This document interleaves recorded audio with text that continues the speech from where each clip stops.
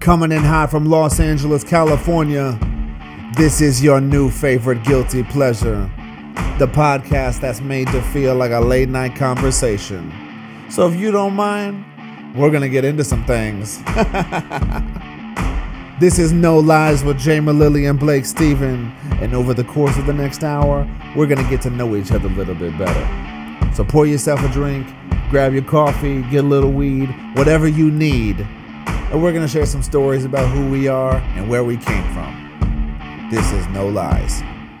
This is a conversation of two very opposite people with common ground. But I think one of the things we love to do is get high and have interesting conversations about... You are not wrong. ...some deep shit, you know? So No Lies was, I think, kind of the appropriate title for this show. Yeah. What was the moment where did that title come from? Did I say that one? I said that one night. We were in the car, I think we had just gotten to my house. Yeah. And I was like, oh yeah, we should do a podcast or something like that. Like, we were just kind of like dicking around. And I was like, what would we call it? And you're like, No Lies. And I was like, oh, fuck. Instantly, yes. I was like, absolutely. That kind of like sums up our relationship. It's like... Yeah, that's true. We have never been shy to back down from a real question. Yeah, 100%. We've been very open, honest. No, we talk about some real shit. Yeah. So I think for this first episode, there is... Let's be real. No one's ever heard you speak ever. That is true, yeah. Right. You're like the cute boy from the UK, Harry Potter looking vibes. And it's like, we don't know what he sounds like. We know he does music. Yeah. He has a personality, everyone, I swear to God. God, I know. I feel like I've had social media for a while now, and I'm very unsocial on social media. I use it as a thing. I don't talk about it. I post boomerangs when I'm in a car just to get people guessing where I'm going. Yeah. Like, just to make like a... Oh, we know. We see the same Uber post every single day. I'm going somewhere, guys. I'm going. Meetings. Always meetings. All times. Always. Right. But, okay, yeah, no, you were... This is the interesting thing about when I first met Blake. Actually, I met you first at your birthday at One Oak. But the interesting thing, as I've lived in LA, you meet certain people and then you kind of like do your digging to find out like, you know, who are they really? What is their brand? Yeah. Blake Steven is the first person I've ever met in real life that is like the Tumblr guy. Like, you are Tumblr boy, the like cute classic Tumblr boy that you don't really think is real, but he's kind of like almost like the MySpace world. You're like, oh, those like boy photos that would float around. Yeah. Yeah. Like, are they real? You don't know anything about them. For sure. How did that even start? So, I must have been... So, I'm from the UK, so I would have been in the UK, in London at this time. I was 16, and I just found out about Tumblr as a platform. Like, I had, like, the other social networks. Like, in the UK, there was one called Bebo that was kind of big. My profile got big on this, like, random social network called Bebo. It was, like, very much, like, 14 to 16-year-olds. You'd post photo. It was like Facebook, but on a single page. You can post photos and stuff. Didn't that start off as, like, it was, like, an all-black MySpace? And then it went to, like, cartoon animations? It went to cartoon animations hella quick. Because I remember someone's like, oh, are you on Bebo? And I was like... Wasn't that like an old like black MySpace thing? Yeah, and then they died. Yeah, I didn't know anyone was actually on that thing. Yeah, it was dying off when I was 16, and so I was in a weird spot as a child. This is what year though? 16 would be 2008, so it's 11 years ago. Jesus Christ, holy wild saying that. So this would have been post MySpace for you? Post MySpace. Yeah. Okay. Yeah. MySpace was... Were you a MySpace person? Yeah, I had a MySpace account. I put like songs and stuff up there. Okay, yeah. I was horrendous songs. Had my top 8 and all that. Wasn't that a thing on MySpace, like a top 8? Oh yeah, no. There was a couple friends that I was like, who is this bitch? When the order slightly changes, you know they had to go in and do that. Right. Yeah. So yeah, Tumblr. I put one picture of myself on Tumblr. I was very self-conscious. That's it? Yeah, I put one photo on. That was like how it started. Uh-huh. And that photo got like 5,000 notes. Like notes for like reblogs, whatever those things were. And then I kept doing it every single day, and it was giving me this like weird gratification. And then I put then it started with GIFs. GIFs became the big thing. Right. And so if you actually look up Blake Steven GIFs on Google, It's a thing. you will find. Oh my God. Yeah, you're gonna do that right now. Of course I'm gonna do that right am now. both terrified. Honestly, though, if you Yeah. Google like Blake Steven Tumblr, it's a thing. Like, and when I say it's a thing, like there are legit fan blogs. I have cartoons, like Oh my cartoons that God, would be it's made of so me fascinating. in certain horrifying different situations. Oh, horrifying! What's the most horrific? I've been killed in some. I've been Really? like there's been like it's like Japanese art. Oh, that's juicy. Some of them were like Japanese kind of style art, very Find explicit. some of that shit.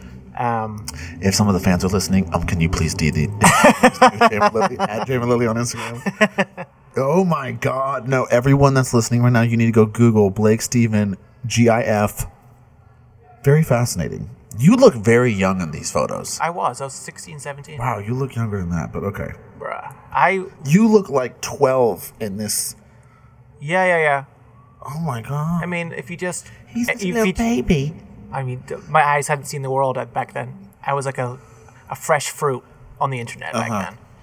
And it took off. I'm assuming it was just a continuation of just selfies. That's all it was. Did you say anything? Did you have a voice? Didn't at have a all? voice, did nothing. You were 100% the Tumblr guy who just didn't talk. Yeah. 100% that was me, actually. That was like How my did this go on? Oh. So 16 it started. 16, probably until I was like 18, 19. Okay. It's like 2-3 years. Yeah. Of I mean, I had not much going on in my real life, but my online life was like pretty lit. Like I was on, like at one point I was up at like 75,000 Tumblr followers, wow. which meant something back then. No, yeah, that was before the influencer was an idea. Yeah. So that number has sadly dwindled down to about 40K. So to the 35,000 that have followed me, it's because he took all of his porn off the site. That's why. yeah. Lost 30,000 followers in December 18th. No more dick pics. Goodbye. Well, let's talk about being opposite here for a second. So we kind of like lay the playing field so that you guys understand who exactly we are, and really, I think the interesting dynamic of this relationship, if you will. So I grew up in America. He grew up in the UK. Yes. So clearly, big difference there. Yep. You grew up in a very non-religious home. Non-religious, was never brought up, never went to church on Sundays. Wasn't even like no one in your family. No, I mean, it was like a very personal, private thing. Like, no, it wasn't. Yeah. I mean, I think both my parents were like Protestant, like Christians, I believe. Interesting. But yeah, never did anything. As opposed to you. Did you ever drink in high school at all? Oh, yeah. Okay, we'll get into that. And then for me, I grew up in half of my life, like the first 16 years of my life was California, and then I was born in Louisiana. But so then we moved back to Louisiana when I was 16, and then at 22, I was like, God, get me out of here. Yeah. So I was raised in a pastor's home, very religious. I'm actually the only generation that is not in church. Oh, really? Yeah, I'm actually the only one in the family that's... there's a few cousins that are like but they all like attend church. They're all very, very, very active. That's what I'm getting at. Yeah. And then Blake is a heterosexual and I am a homo.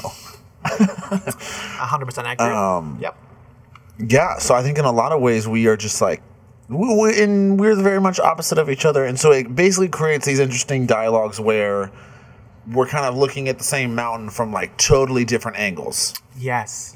We are interpreting art from two different perspectives, if you will. Mm-hmm. So it's been interesting to hear all of this. What was it like growing up in the UK? Or let's start before the Tumblr thing happened. Who was Blake Steven? Let's just say 6 years old. I didn't really. I was 6 years old. Ooh.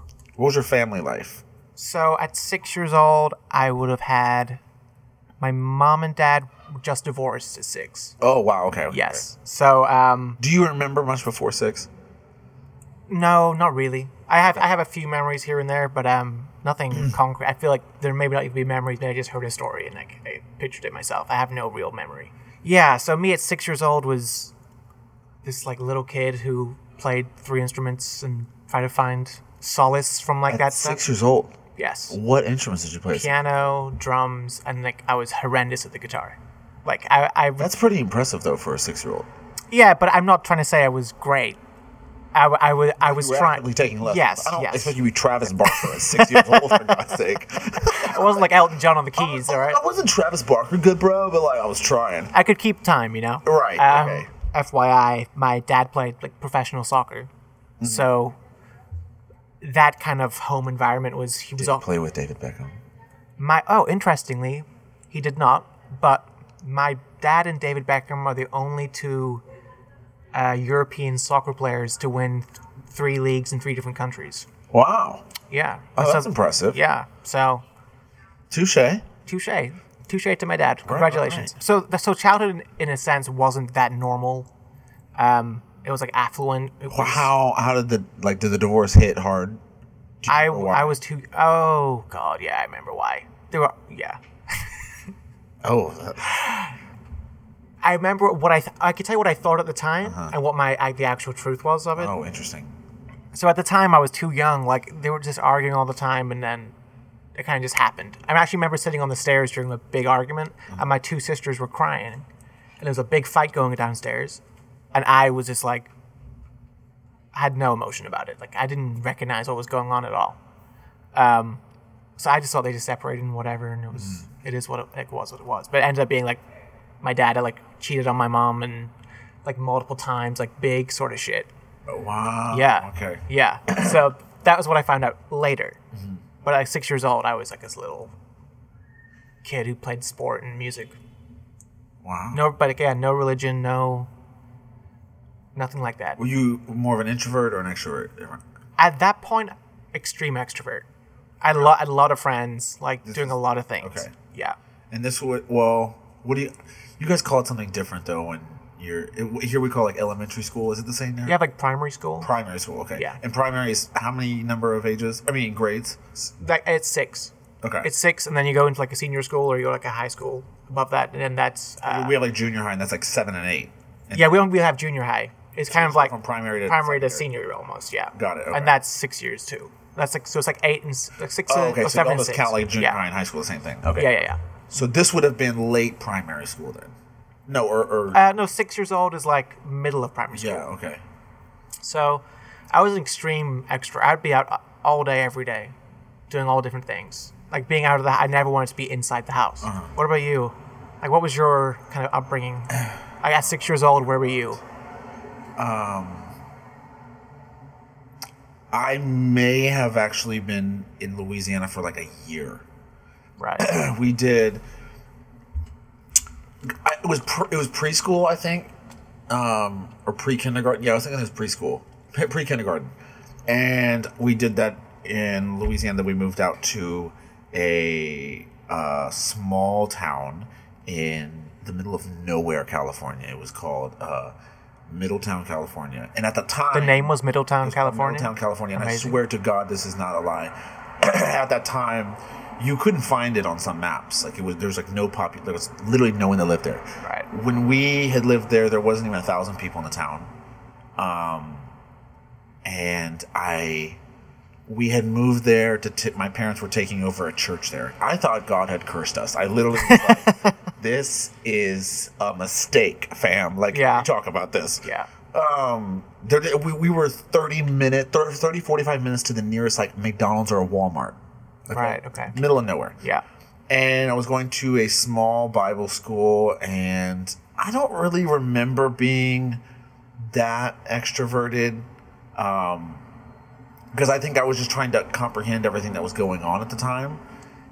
But like when it came to like church and like church world, youth group, kids, like all that kind of stuff, I was very like I kind of owned it. I kind of felt like I had to own it. Right. Okay. Being the pastor's kid. So Oh, of course. Yes. Of course. so in a lot of ways, growing like that was kind of I call it like the beginning of the glass house, like a celebrity syndrome in a sense, Yeah. where you learn that it was at that around that age that I began to realize that you have to perform for people. Like when you are a pastor's kid, like you are so much in the limelight. Everyone's watching everything you do in the church. Like if you do anything wrong, you're gonna hear about it. You have to be like the best of the best. Oh my god, Right. it's so fucking exhausting. So that was like that was the beginning, I think, of a lot of. I was also blonde at 6 years old. I actually Oh, me too. blonde until I was 6, and then I went dark. That's same for me. I was 100% blonde. I was a Yeah, blonde kid. kind of wish that would have still been a thing, but whatever. So yeah, we moved. I think total I've gone to about 9 different schools growing up. Wow. I hopped a lot. So I think that was also, in a lot of ways, it was hard for me to make friends because relationships never lasted. And I never really thought about that till just now. Yeah. Really up all the way through high school. What was the longest? Every single year I went to a different school. Some years when I was really, really young, it was up to 2 different schools. What was the longest? Well, what school did you spend the most time at? Was there a school that you spent? Probably in Louisiana. And that was 2 years. That's it. Which isn't much anyway. Right. That was when I was... we then moved... We were in like Middletown, California, which is right outside of Napa Valley. So the area was gorgeous. Mm-hmm. And honestly, the cleanest air I've ever breathed in my life. Like, it's beautiful up in like Napa, if you're ever up in that vibe. Yes. And then we moved to right outside of Sacramento in this like country town called Lincoln, California. And same thing, my parents were going to take over another church. And that's a thing? You just take over churches? Like you just who decides that? I don't get that entirely. So we were a part of this denomination that was called the Assemblies of God. Right. So I guess the easiest way to like wrap your brain around it's like Catholics. Like Catholics, all the different like denominations, they have like a union, if you will, of churches. For sure. And then it's kind of like a fucking franchise, to be honest. Like they got to take care of all their locations and their McDonald's. And so if, someone's struggling, they're like, oh, we got to go put a McDonald's in that city. And that's kind of how it is. It's like, oh, we want to go plant... The Assemblies of God at the time was like, we want to plant a church in this little emerging town called Lincoln. And at the time, it was the fastest growing city in America. Right. So the timing was perfect. Yeah. So like, we want to go send a church over there. And so my parents... we ended up relocating. And then that would have been around 6th grade. I actually skipped 6th grade. So... You skipped it. How come? I know. Surprisingly, even though like my book intelligence is not that much now, I was like a 4.0 student until 6th grade. Wow. That was when everything went downhill. And then how old is 6th grade? 6th grade would have been, I would have been around 12 in 8th grade. So yeah, around like 10ish, I think. Right. Okay. And my grades were so good at the time that they were like, hey, like we should just bump him up. Because my mom was like, oh, I'll do homeschooling. That was what screwed me over. Because I skipped 6th grade and went straight into homeschooling, and like, God bless my mother, but she was not born to be a teacher. Like, absolutely not. And the funny thing about this so all of my curriculum was obviously like Christian Bible based and stuff like this. And so when I was homeschooling, we had this like program. I don't remember what it was called, but like I would do like my science, math, and everything on the computer. Okay. Well, my dad's password, it's like, to get all the answers for these tests. His fucking password was church. Church. I was like, it doesn't fall far from the tree. As a 10-year-old, it really wasn't hard to figure that one out. I was like, what are the 3 top words that my dad would use for a password? Oh, church. Boom. Got on the first time. That's amazing. So my parents were always excited because like, oh my God, my kid's so smart. Like, he's just getting straight A's. Oh my God, he got 104 on this exam. And as a kid, I'm just like, are these people really just fucking stupid? Like, that's amazing. You as your child, like your child is not smart enough to get 110 on a science. No, that's not my thing, bro. The numbers aren't adding up right. here. Yeah. So then I was in Christian school all the way up to 7th grade, and then I went to my first public school when I was in 8th grade. What is a Christian school like here? Very as opposed to a public school. What are the differences between them? So there's 2 different kinds. There's like a true Christian school, and like everything you learn is going to be Bible based. So whether that's like creation from science to everything, yes, whatever. Okay, yeah. Even in like history, you're going to focus more like on the religious, narrative of the whole thing. And then in like a private school, like certain parts of the country in America, you have to go to a private school. Like in Baton Rouge, Louisiana, you had to. Okay. And the only reason you had to is because like the public school system is just so bad. Education system, everything. So like you're really, and this crazy thing about it is like those schools over there, like we're jumping way ahead, but some of those schools can go up to like $20,000, $30,000 a year for a high school, private school. It's crazy. So I went to, that was when I made the transition. When I was in 8th grade, I went to a public school for the first time, and that was like everything was downhill from there. That was actually how I discovered what being gay even was. Because you went to the public school? Yeah. So I remember when I was like 12 years old, Yeah. I started like that was when I discovered what the internet was, and like I started looking at porn and just like curiosity stuff, like whatever. And I was like, oh my god, I'm attracted to guys, and I didn't even know what that was. Okay, I just like What did that attraction mean to you at that time? I just remember looking at like Christina Aguilera and Britney Spears back in the day and being like, I am not aroused by that, but I want to be that. Like it was kind of Interesting. like, That's like a interesting. power Yes. thing. I was Yeah. like, I want to do what that bitch is doing. So then when I saw like a guy for the first time, I was like, oh, this is interesting. I was just kind of like, why am I like interested in this? I'm not even gonna say I was sexually in. I was just kind of interested. I didn't know anything about that stuff. Then when I went to public school, they were like, oh, they're like, are you gay? I was like, what is that? And I didn't know about anything sexually. Like I didn't even know what the word boner meant. Like because I was so sheltered, so sheltered. Yeah.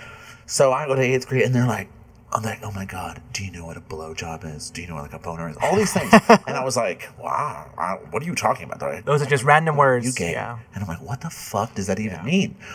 So that was like a very traumatic experience going from like the very conservative, sheltered Christian church world, and then to public school in California. Yes. And then from there, I went to that was Glenn Edwards in Lincoln, and then I went to a freshman school for high school in Lincoln, and then I ditched the whole fucking year. I was like, I'm not trying to be like all gaga and be like I was bullied and shit. I really was like I was bullied, but at the same time, like I still kind of looked around and like had that cocky attitude of like, yeah, but y'all are trash. Like it was a very weird thing, but it was like very hard for me to go through those years because I was like, I don't connect with any of these people. Right. Like nothing. Did you have friends at all? I did, for sure. I was always, because girls were so easy to me, like I was with all the hot girls, so no one knew what to do with me because they were like, oh, like whatever. And then when I was in freshman year, I always was kind of on like just like the circle of the popular kids, I was kind of always off to the side with like, I don't want to say they weren't the rejects, but they were just kind of like the misfits. The people that would just kind of like poke fun at the bigger circle and like just kind of cause shit, but like everyone loved them. Yeah. That was kind of like the category I was off into. We kind of just kept ourselves and our thing. By that, I don't know how to define our group. That's what I'm saying. I was not in the popular circle, but I was like the moon orbiting around Earth. Like I kind of knew people. I was great example. Yeah, yes. like I wasn't in the popular people. Everyone knew me. Everyone. Yes. So I was in this 100%. weird space between no one knows you, but you have like all these group of friends, and you're all popular and you're all friends with each other. And I was like in this vacuum in the middle. Fair. Okay. That's how I would describe it. How was junior high for you? Because usually people just fucking hate you. Junior high is how old for you? That'd be like a 10 to 12. So on a number scale, that would be like 6, 7, and 8 grade. Okay. Do you know like when you're young and your parents are friends with other parents, so you have to hang out with the kids? Like it doesn't matter if you're not friends. Like you just have to hang out with the kids because the parents get on and they, one of those things. Like, oh, we're gonna have wine night and get a little drunk together. And I'm like, I don't like this person, but okay, we'll do it. Right. So take one for the team. Yeah, no, me growing up, I get it. So I hate these goddamn church kids. Yeah. So I built up this group of friends that I had, but they weren't friends because I wanted to be friends with them. They were friends because our parents hung out and we got to know each other eventually. And then my real friends were like the misfit kind of kids, like the nerds, like the quote unquote nerds in school. Those are my real friends. But I had this group of other friends. That's why I was always floating around. What was the topic of interest in differences between these two groups? So the friends. What were these kids like? Parents, friends. We were always talking. It was either girls or like sport. So very jockey. So yeah. Okay. Bearing in mind we're like 10 years old here. Like right. The girl conversations are not like they're nothing. You're fucking 10. Yeah, you're 10 years old. And the conversation with the other group were just like real like life things. Like you talk about your actual life, what's going on. Like we should go do something. Let's go and like go to the movies. Like go play whatever you're doing at 10. Those were like real actionable conversations. And the other one was like filling space almost, filling a time. You know, like I have 5 conversation topics we can get through here, and it will take us like 30 minutes, and then we're out. With the other friends, it was very much like an actual real conversation. Right. Yeah. Doing life. Like real friends. Right. Just like regular real friends. Did your parents ever embrace those friends, or were they always kind of like, this is my circle that no one really knows about? What's interesting is the friends of my parents were all wealthy. Like, it was like kind of a circle like that. Which is, I mean, nothing wrong with that, but that's just the circle they were in. And the other friends were just like the opposite. Like, their families were like, we're going to private school, but their family's putting a lot of money, like a lot of percentage of the money to go to that private schools. And so my real friends were from that kind of, like, not wealthy, not going to like dinners all the time, not playing sport. What was it that drew you to that? To me, this is a line that doesn't get crossed a lot. Like when you're like in an affluent family, with money. Usually, when you're dealing with like, let's call them rich kids or affluent kids or whatever, those circles usually just stick together. For class reasons. Okay, totally understandable. Very seldomly do you see, to me, that crossover at that kind of age happen. So I'm kind of curious, like, what was the allure or the interest in this other group of kids that was not a part of this community in a sense? I had a friend called Ian in high school, who would be like my best friend for like a 4-year period. That started at what grade? I mean, we were from nursery in the same school, so like I'd known him. We probably became friends when I was like 9. Like 8 or 9. Yeah, like but I'd known him since I was 4. Like we'd been in the same school. We actually met playing football. Okay. We played for like a Sunday league team, which is like little kids, they play each other's, whatever. So we met there, or became friends there. I didn't know the way that his life had been led. Like everyone I'd met had always, like, there was never a struggle, there was never anything. It was like everything was a great time all the time. Right. Very surface level to a degree. What was the draw to this other group of kids? The draw was just like a different life. Was Ian more middle, lower class? Like, where did he? Like I'd say middle. Okay. Like lower middle, I would say. So was this kind of like the first relationship that? It sounds a bad way to put it. Like, was it like a limited thing? You're just like, this guy feels different. Like, the only reason we were friends is because we liked each other, as opposed to being friends because our parents are friends.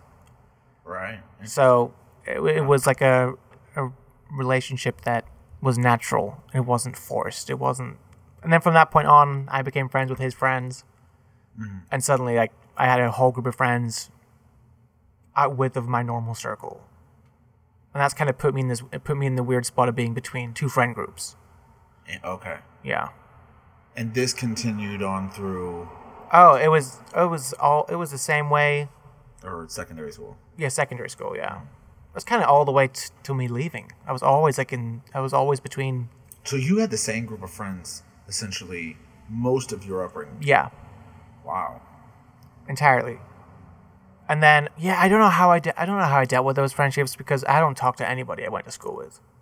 Oh, yeah, no, totally. Honestly, I think there's 2 or 3 people that I talked to from those years. But Allie, you know my friend Allie. She's actually the oldest friend that I've had. I've known her since 7th grade. 6th, 7th grade, yeah. Yeah, it would have been like 7th or 8th grade. And that's really my only concept of like a long-term relationship. Everyone else has been like, I don't want to touch anyone from high school. Yeah. But like, which high school are you even talking about? You change so often. Really only Louisiana. Yeah. When I moved from California to Louisiana, there's actually a very dramatic story that I just always kind of ignored around that time. Are you going to open up today for the pod? I haven't talked about this in a while. So he just sat up a lot straighter than he previously was, just to make sure everyone's aware of what's happening right now. I will tell it from the perspective of when I was in that moment at 16. Yes, that's a better way of doing it. Yeah. Okay. Yeah. Because obviously I have evolved from my viewpoints on how I see it now. So when I was skipping school in my freshman year. Like I hated it. Never was there. Yeah. My mother found out at the end of the year. It was something like 230 classes I had missed that whole year. My mother was pissed. Oh, I The bet. only reason I bet. that I had it covered was because there was this girl, I think her name was Stephanie. She was like the hot girl in school, whatever. She loved me. And she was an office TA, so she would like sign my like, sick notes or whatever. Yeah. So my mother found out at the end of the year, they sent me to this private school in the middle of fucking nowhere. Like in the woods. Like literally my dad, when he dropped me off. Like it was a punishment. Oh, like when my dad dropped me off the first day, he was like, just so you know, if you ever ditch class here, you're gonna get eaten by a mountain lion. It was in the middle of the woods, like literally middle of the woods. Amazing line. And this place used to be a like witch coven Native American. The vibes of this place are Dark, weird, incredible. eerie vibes at the school. Okay. And when I say it was a Christian private school, like everyone there was a pastor's kid. So like me coming But like a bad pastor's kid? like goody two shoes moral. Oh, so you were the only one who's been. So it wasn't like Yes. a common thing for people And to be then, sent like, to this place. The badass kids at the time, like the stuff that they would do was mild, okay? And I say mild because like when I went to Louisiana for my junior year, I was like, holy hell, this is another level. So I was going to school in the middle of nowhere, and the beginning of the year I had gotten this phone call. And it was my friend, we called her Barbie. Her name was Miranda. And she was signed to this casting agency at the time. She goes, hey, I think you should really go into like acting. You're like a Disney Channel kind of kid. And I was like, I don't know about all that. So I, got a call from her like casting people. I went in to do an audition. I just bombed it. Like horribly. Beautiful. Like you just walk in there, you're like, yeah, that's not going anywhere, fam. Yeah. That career just died. So sure enough, like, never get a call back, forget about it, move on. And this would have been around April, okay? So like 5-ish months later, get this random call. I'm sitting with Allie, this girl, Allie, Caitlin. Shout out to Allie. Yeah, I love Allie. Allie and Caitlin. And Brooke. We were all sitting there like at lunchtime. I get this phone call, and it's this casting girl. She goes, hey, I found your name and your headshot, blah, blah, blah. Love to get you to come in and for an audition. And I'm like, what? Shocking news based upon the horrendous I was audition. like, Yeah. This is a joke, because I don't even remember giving them a file or anything. So I was like, this is kind of weird. So long story short, I show up. I killed it because I just didn't give a fuck. I think that was honestly why. And I did my thing. What was it? What was it for? Do you remember? I went in there. I was on camera. I was reading lines. Like it was like a Pepsi commercial or something like that. Like just testing. Right. Okay. And then they made me do something else, but I don't remember what it was. And so I did the audition. And I literally left being like, well, I'm not gonna get a phone call back, because that was just my mentality from the first time. And sure enough, they called me back a couple days later, and they're like, hey, we really, really want you to come back in. I was like, oh, okay, whatever. This is like May around this time, because I knew because we were talking as a family about moving to Louisiana. Mind you, at this time, my grandfather, the whole point of us moving to Louisiana was because my dad was going to take over my grandfather's church. Okay. My grandfather had just come into town around this time. Mm-hmm. And it was like one of the most traumatic experiences in my life, because I don't remember what provoked it, to be honest. Really, honestly, nothing provoked it, because it was just bad. We were all sitting in my living room, and I don't know what was going on. My grandfather was I remember just sitting there, like, quietly, like, listening to the conversation. He just turns on me. He's like, you're the reason for everything wrong in this family, and blah, blah, and said just all this dark shit. To you? And how old were you at this time? 14, 15 years old. Wow, okay. And I'm, like, sitting there, like, taking this beating in front of my whole family. Yes, absolutely. I did nothing wrong. Like, I'm not joking. Like, you ask anyone in my family, I did nothing to provoke this. It was just like this weird lash out of nowhere. So much so that my grandmother on my mom's side, who's now dead, rest in peace, she was livid. We used to like watch American Idol together back in the day. And so I remember going over her house one day, we were watching American Idol, and she was like, I can't stand that man. Don't listen to anything he said. And she was the only person in the family around that time that stuck up for me.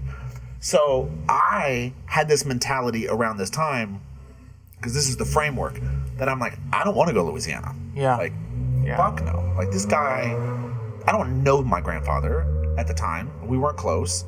And then he's gonna lash out and say all these things out of nowhere. Like, I don't want to move. I don't want to move to Louisiana. Like, I'm chilling in California. I had a life I was trying to build. Yeah.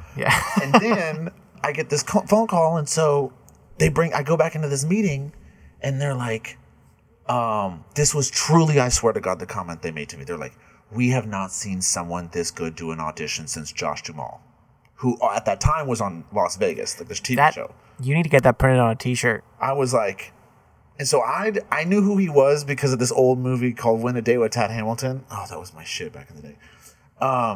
And so I'm in this thing, and they're like, look, here's the deal. We want to invest a ton of time, and training into you or whatever to get you up to par. There was something at the time in California where you couldn't be on a runway unless you were 16 years old, I think it was. And since I was 6 foot, they were like, okay, he's great for runway. So they're like, look, this is what's going to happen. We have like Cameron Diaz's agent coming into the office in 2.5 weeks. We want to like get you like running, training, physical, and then doing acting and then runway modeling classes, like everything, the next 2.5 weeks, just hardcore. So that when she comes, you're ready and just primed. I mean, they were like, here's the keys to the kingdom. We got this thing. And the only thing they had asked for, they were like, we need a 6-month, basically like a 6-month agreement that we own you for 6 months to like train you, get you ready, and then you can do whatever you want. Yes. And I remember sitting there, and I was like, I can't go. I can't agree to 6 months because my family was leaving to go to Louisiana in less than a month. We were moving at the beginning of June. That is terrible. And I was like, oh my God. I literally was just like, of course God's gonna like take this dream from me, blah blah blah blah blah. Do you look back on that now as a major what if moment for you? Like, Oh, for sure. Where would you see yourself now if that moment had now happened? is a different story. At that time, I truly felt like God was trying to keep me from being a homo. I literally was like, I can't do this because I'm gay. That was literally like my form. Like at that time, I was like, God is punishing me because I can't be gay, so I have to live with this shit. Was this the first thing that you thought he was punishing you? Like, what? This was the first thing that meant something to me. Right. Because at that time, like growing up, I was heavily involved with dance. Well, I used to just love dancing growing up, but my mother would never let me do it because she was like, he's gonna turn out gay if he does dance, which was just retarded because I was like really good at it when I was a kid. Yeah. I did like contemporary. I was a huge fan like Mia Michaels and like Wade Robinson back in the day. So this entertainment thing was just like, oh my God, this is my shot to like, go live my like get little fantasy star things. Yeah.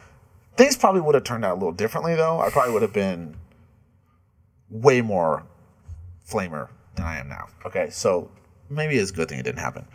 So, always look for the positives in Right, every look for situation. positives. Yeah. So we moved. Then I had to turn that deal down. Then the end of my sophomore year, I had this huge blowout with the school. Ended up getting expelled. My mom negotiated because she was a college professor. Did you tell me the story? Yeah, it was when I called yeah. the teacher a sexist. Yes. He was. And my mom was a college professor, and the principal was just an asshole. Like, he just was. And so my mom like blew up on him, was just like, let's get out of here. You're done for the. This is like a week and a half before the whole school was over. Okay, like done for the summer. So my mom had convinced him, you're not going to expel my son, but you're going to give me all the curriculum, and since I'm a college professor, like I'm going to finish him out at home, like on homeschooling kind of thing. So they're like, okay, we'll agree to this. Yep. So then we moved to Louisiana, and that would have been between my sophomore and junior year. So I was turning 16 that summer. Right. That's a difficult time to go to Louisiana, being like 16 years Yeah, old. what age do you get your license in the UK? 16. Oh, okay, so same? Yeah. And you get like a permit when you're 15? What was that time like for you? It was a timing where you think it's your first glimmer of adulthood. Freedom. Yeah. I mean, I had nowhere to drive, but like I could drive, I guess. I think for everybody who learns it, like learns to drive, it's the first time you actually have a bit of responsibility. Like when you're 15, 16 years old, you don't really have that much responsibility. You're not paying bills. Like Nothing to do. like, what are you doing? What are you stressing about? Playing in a parking garage. Yeah, yeah. Did you get in trouble when you were like early high school? Those years. No, I was. What was like your naughty? I remember trying to escape from school one time. You ever did class? Oh yeah. I actually did that. I did that a lot to the point where I was probably putting my academic future at the school in jeopardy. Like I would just check out. Do you guys have a GPA? No. Okay, damn. I was a good student. I was like straight A's most years up until I was like 17, and I. Oh no, my high school for me, like I graduated with a 2.019 on the dollar. What does that mean? That's the bare minimum. Like Wow. Like if That's like C's, all C's. Yeah, it's basically C average. I just didn't care. Yeah. I was like, this is retarded. Yeah, I feel like at 17, I was like, I don't need any of this.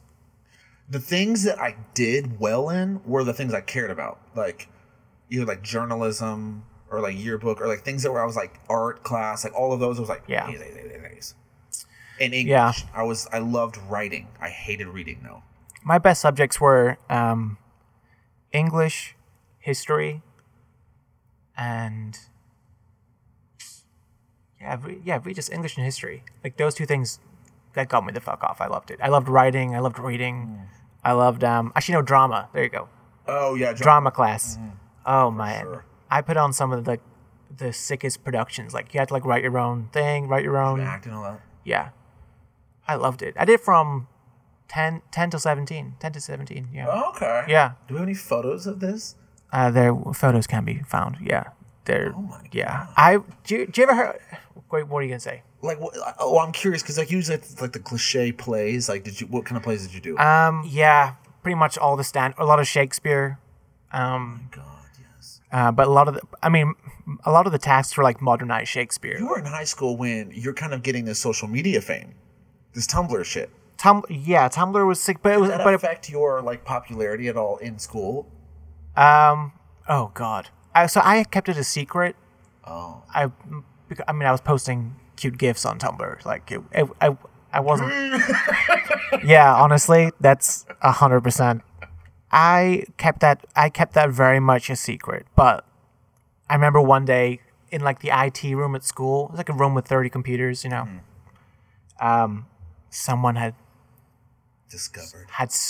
on every fucking computer screen was a Google search of Blake Stephen Tumblr. And someone had gone before fucking class. Oh my God. So I walk into this class, And everyone. every single seat and every screen had Blake Stephen Tumblr on the Google. And my GIFs were popping up, photos popping up. What was that moment like? You ever felt like your world's crashing down all around you? Yeah, I know. That was it. No, I can. I was living in it was two different realities. Like I had a reality. Embarrassed by it. Yeah, 100% embarrassed by it. That's why. That's What why. was the image that you had built up in person at that school? If you look at my Tumblr image, is what, like a cute boy with glasses. I was so insecure at that time.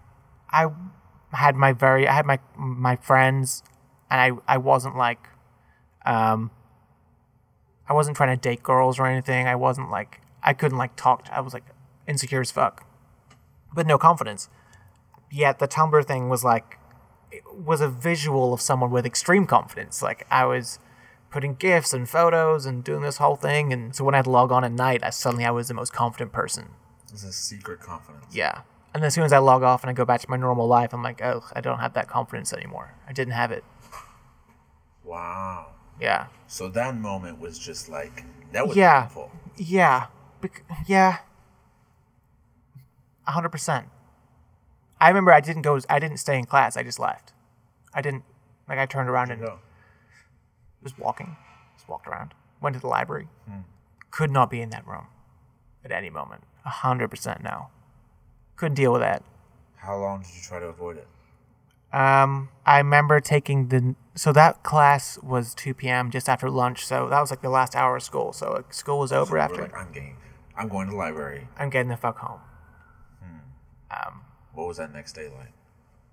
I have never had more anxiety going into like my class for like register. Wow. Everyone was like looking at me. It felt like I had done something wrong.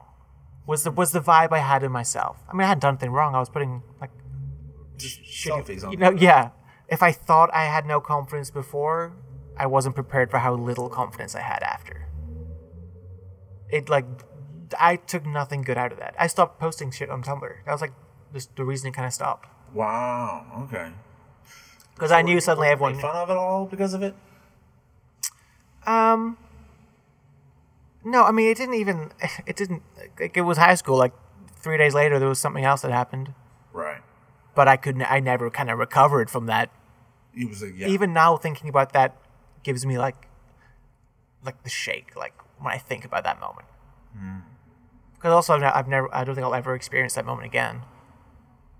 Right. You know what I mean? Like it's Everything's out there now. yeah. We saw you in the Uber earlier, bro. We know what's coming next. Meetings, bro. I had meetings to go to, places to be, coffee to drink. Yeah. Were you not on social media at all like that? I was on MySpace. Yeah. Were you one of the last users of MySpace? MySpace would have been the years that, like, if you questioned whether I was gay, you definitely probably, like, thought it. Like, I think if I pulled back some of these photos, I used to do these. Okay, so this was MySpace was my thing back in the day because it was the first time in my life I ever felt like I had related to something, because I was discovering music that I actually liked. That was actually when I fell in love with London in the UK. There was a song back in the day. I think the band was named Infernal, and it was from Paris to Berlin. From Paris to Berlin. That song changed my life. Like, I know it sounds so dumb. That song legitimately changed my life. I remember hearing that and going, I remember that was in the. oh, I've never heard anything like this. Nothing like this. And so I remember I was super gay because I was listening to all that electro disco music. And even in early high school or even like mid high school with like the first Calvin Harris album with like the disco, all of that stuff. And at that made you gay?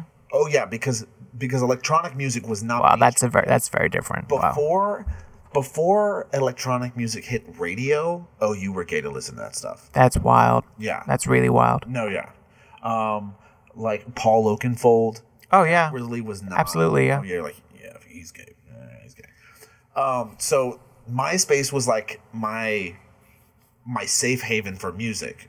Yeah. And then I would get on the HTML, CSS codes and like deck that shit out, and like I was over. You had all the effects happening. You're using the mouse. You have a rainbow trail. I didn't do like the glitter rainbow trail. Oh god, that used to be That's distasteful. Have some respect, please. Right? Like, oh, that's too far. Yeah. But it was like there was.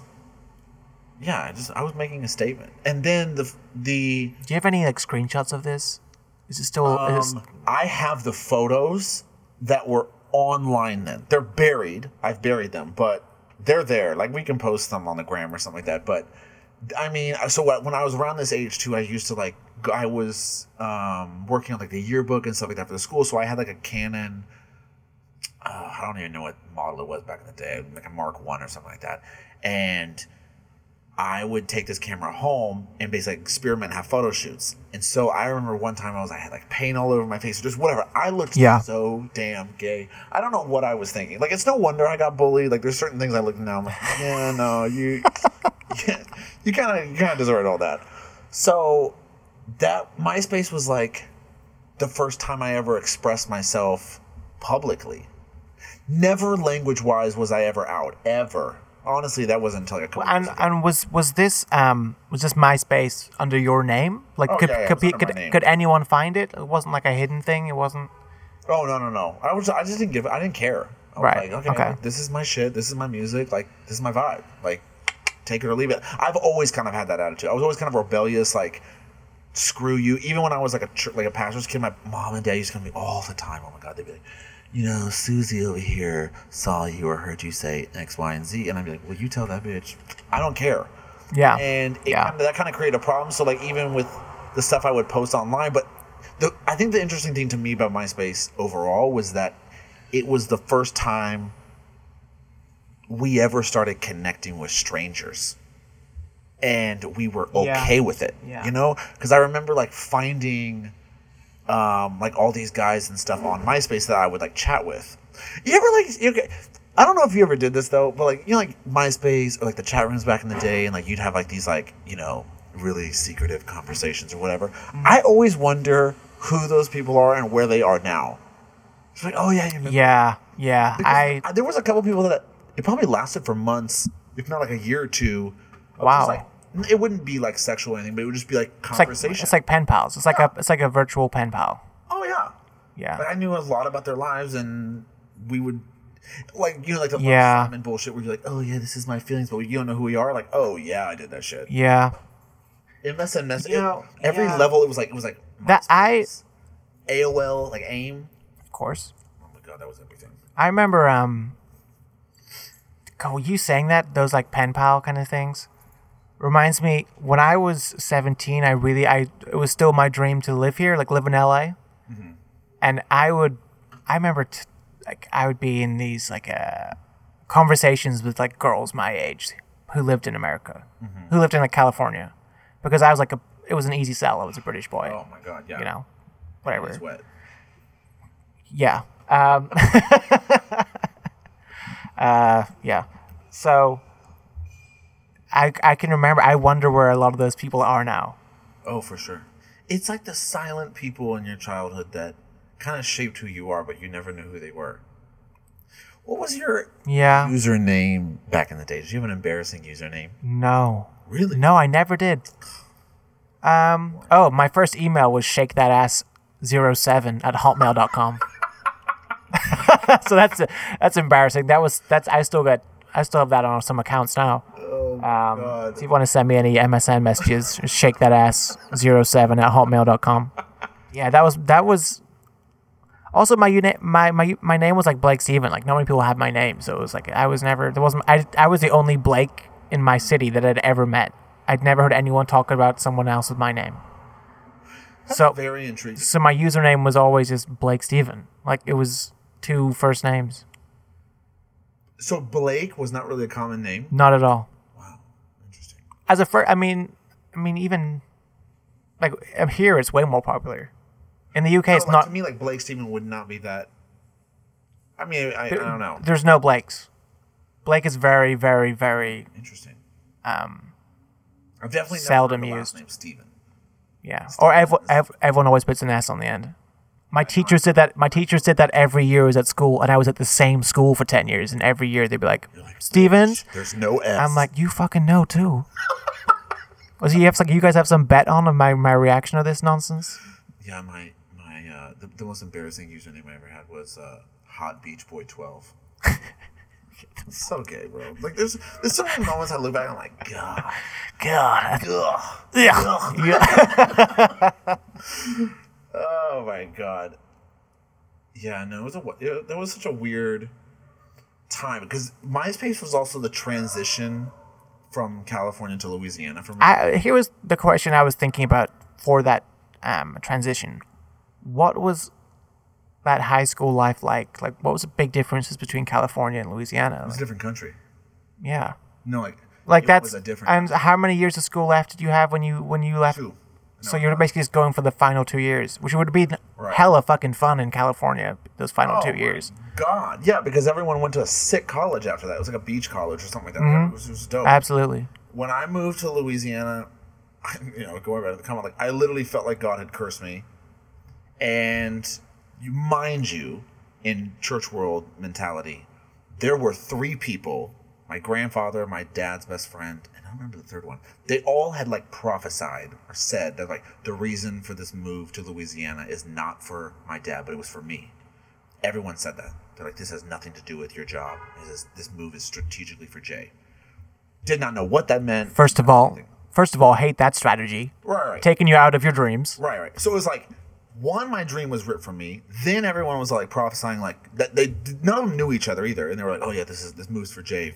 So now it kind of all rests on you. So then I go to Louisiana. This is how it all happens. I show up on a Wednesday, and Monday school starts. Okay, I land I get it. I'm in the airport. I think it was in New Orleans. It is raining. And I'm not talking raining, bitch. I'm talking like vomit water raining. Like it is just like that is a vile image. Driving, you can't even see anything out the window. Like the wipers can't move quick enough to wipe that shit away. And I'm walking out of the airport in New Orleans. I remember like the automatic doors open at the airport, and I'm like, and I couldn't even breathe because it was so humid. And this big ass black dude's all like laughing at me. He goes, boy, where are you from? I was like, I'm from California. I was like, what's wrong with the air here? And he goes, that's humidity, boy. You ain't never been here. I was like, I was like, oh my God, I need fucking gills to breathe down here. It was so wet, so wet. So then it's like horrible weather for 2 days. Friday is like orientation, like new students welcoming. So I have not even been in this town for 24 hours. What had happened was my dad. Well, that's very southern. What happened was my grandfather owned the church and the school that I was attending, and so he had called the principal and was like, "Hey, send 2 dudes to go pick up my grandson, like show him around." So these 2 dudes, Glenn and Scotty, which I have a very interesting story later about Glenn. Okay, we'll get into that later. Glenn and Scotty come and pick me up, and they were in this 4Runner. I don't even know what the fuck a 4Runner was back in the day. I was like, what is this shit?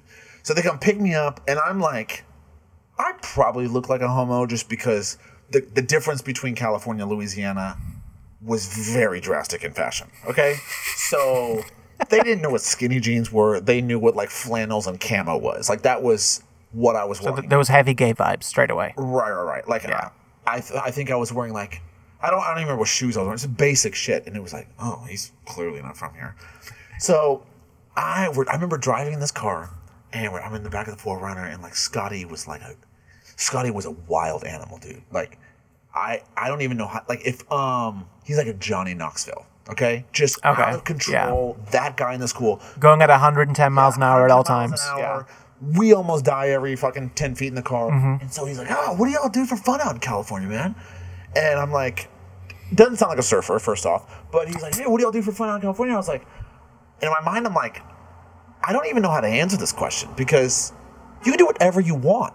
Yeah. That was literally my only thought. I'm like, you can do whatever you want. He's like, what does that mean? I'm like, literally, you can do snowboarding, surfing, whatever you want, bro. Like, and so I was like, what do y'all do for fun down here?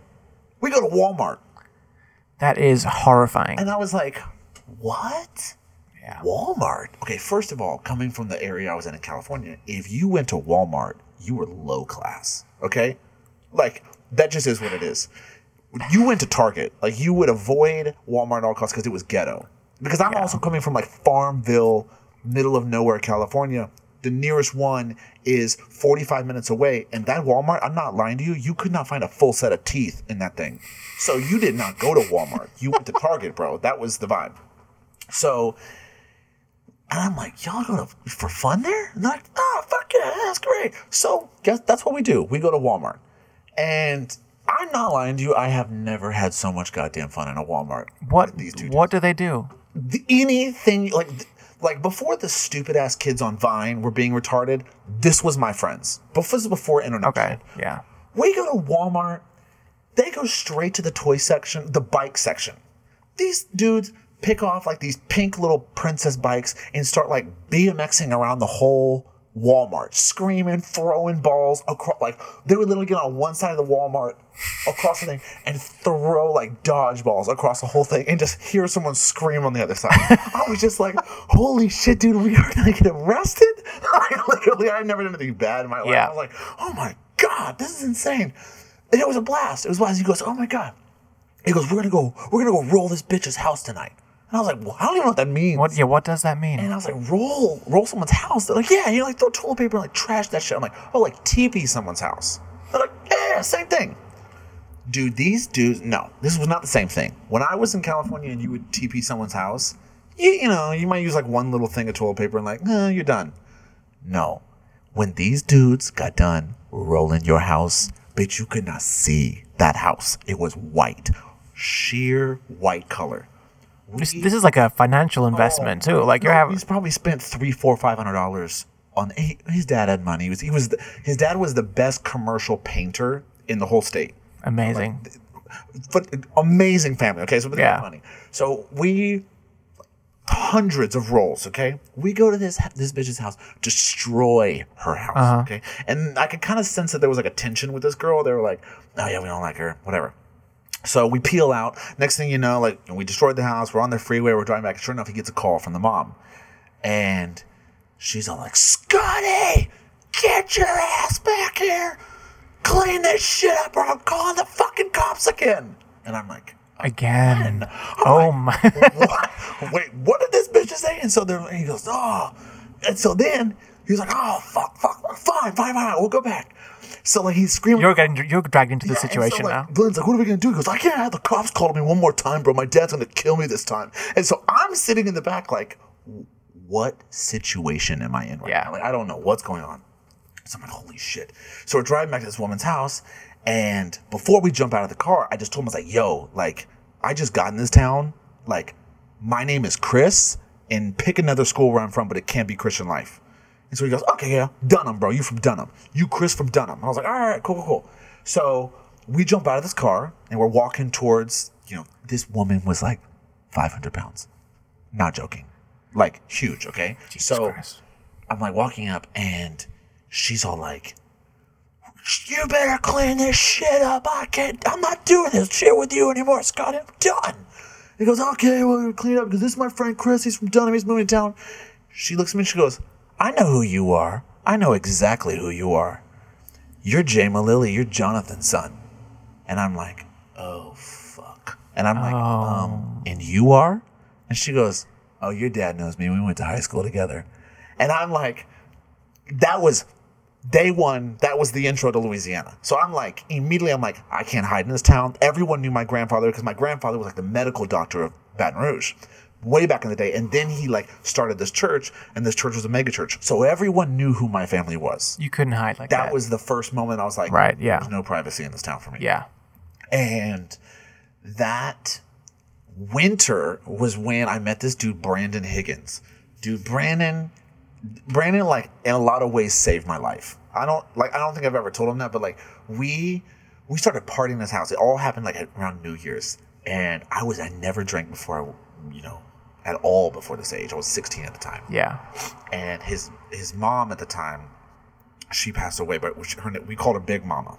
Rest in peace. And she would literally walk around in a bathrobe with a blender in one hand full of daiquiri and a Virginia Slim cigarette in the other one.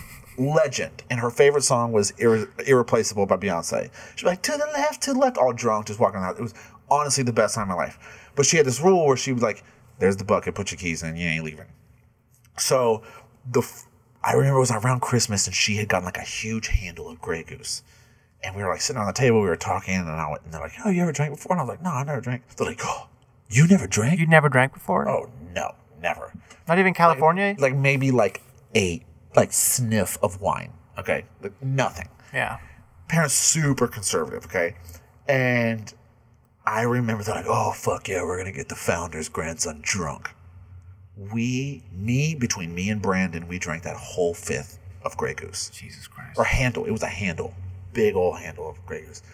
I don't know how I didn't die that night, but that was the beginning. Oh my God, being drunk for the first time, it was freedom. It was a weird, it was like the beginning of a downward spiral, I guess, for a sense, because I don't regret it, because high school partying, like I wouldn't, like even if I had kids, I'd be like, "Yeah, you need to go like party in high school." It was just the best thing ever. Like these house parties, it was in Louisiana, it was next, like the things you see like on a music video, that was it every single night. Yeah. It'd be like, especially we had a lot of like Arab kids, like Middle Eastern kids, their parents own like all the restaurants in town. Yeah. Yeah. So they were loaded, okay, all loaded. Well, depending on whose family it was, there was like 4 or 5 like families, Middle Eastern families.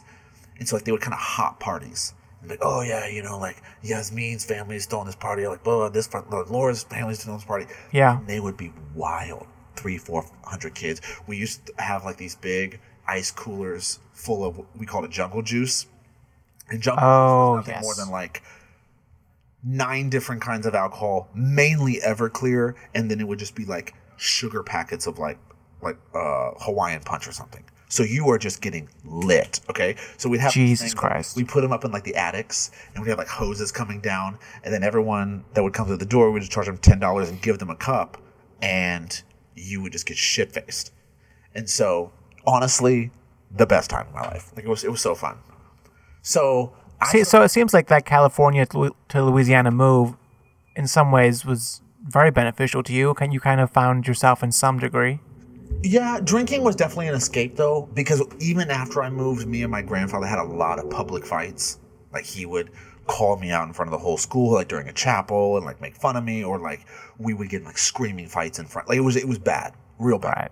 Right. And so that was kind of, I think, my rebellious way of being like, oh, you think that's bad? Watch what I'll do next. Yeah. It was literally my mentality of, like, you think that's bad? Whatever. So I started dating this girl. So then coming back to this, like, story about this guy, Glenn, okay?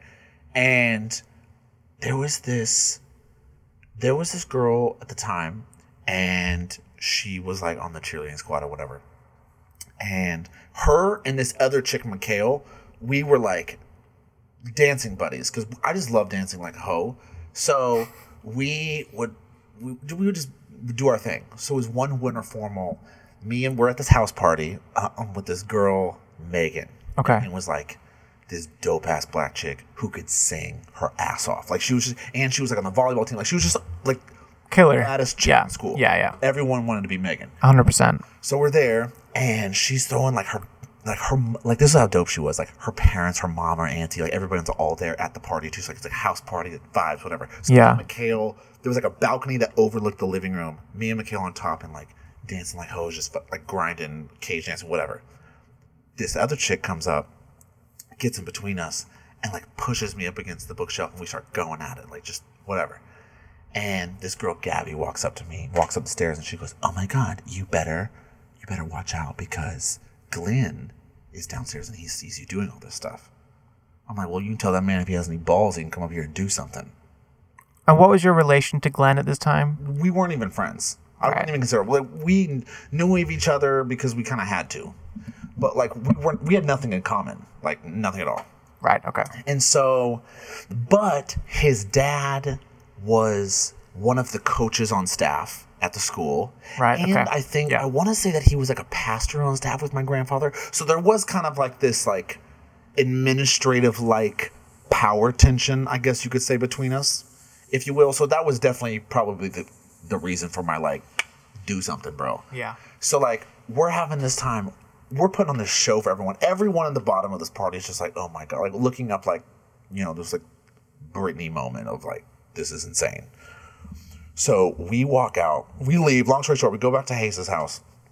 We go back to the chick's house, and he had a curfew because it's like real goody two-shoes family. Mm-hmm. And he was like looking at me like, eyeing me all night, like, fuck this guy, whatever, blah, blah. So he leaves. He has to leave. I didn't have a curfew that night.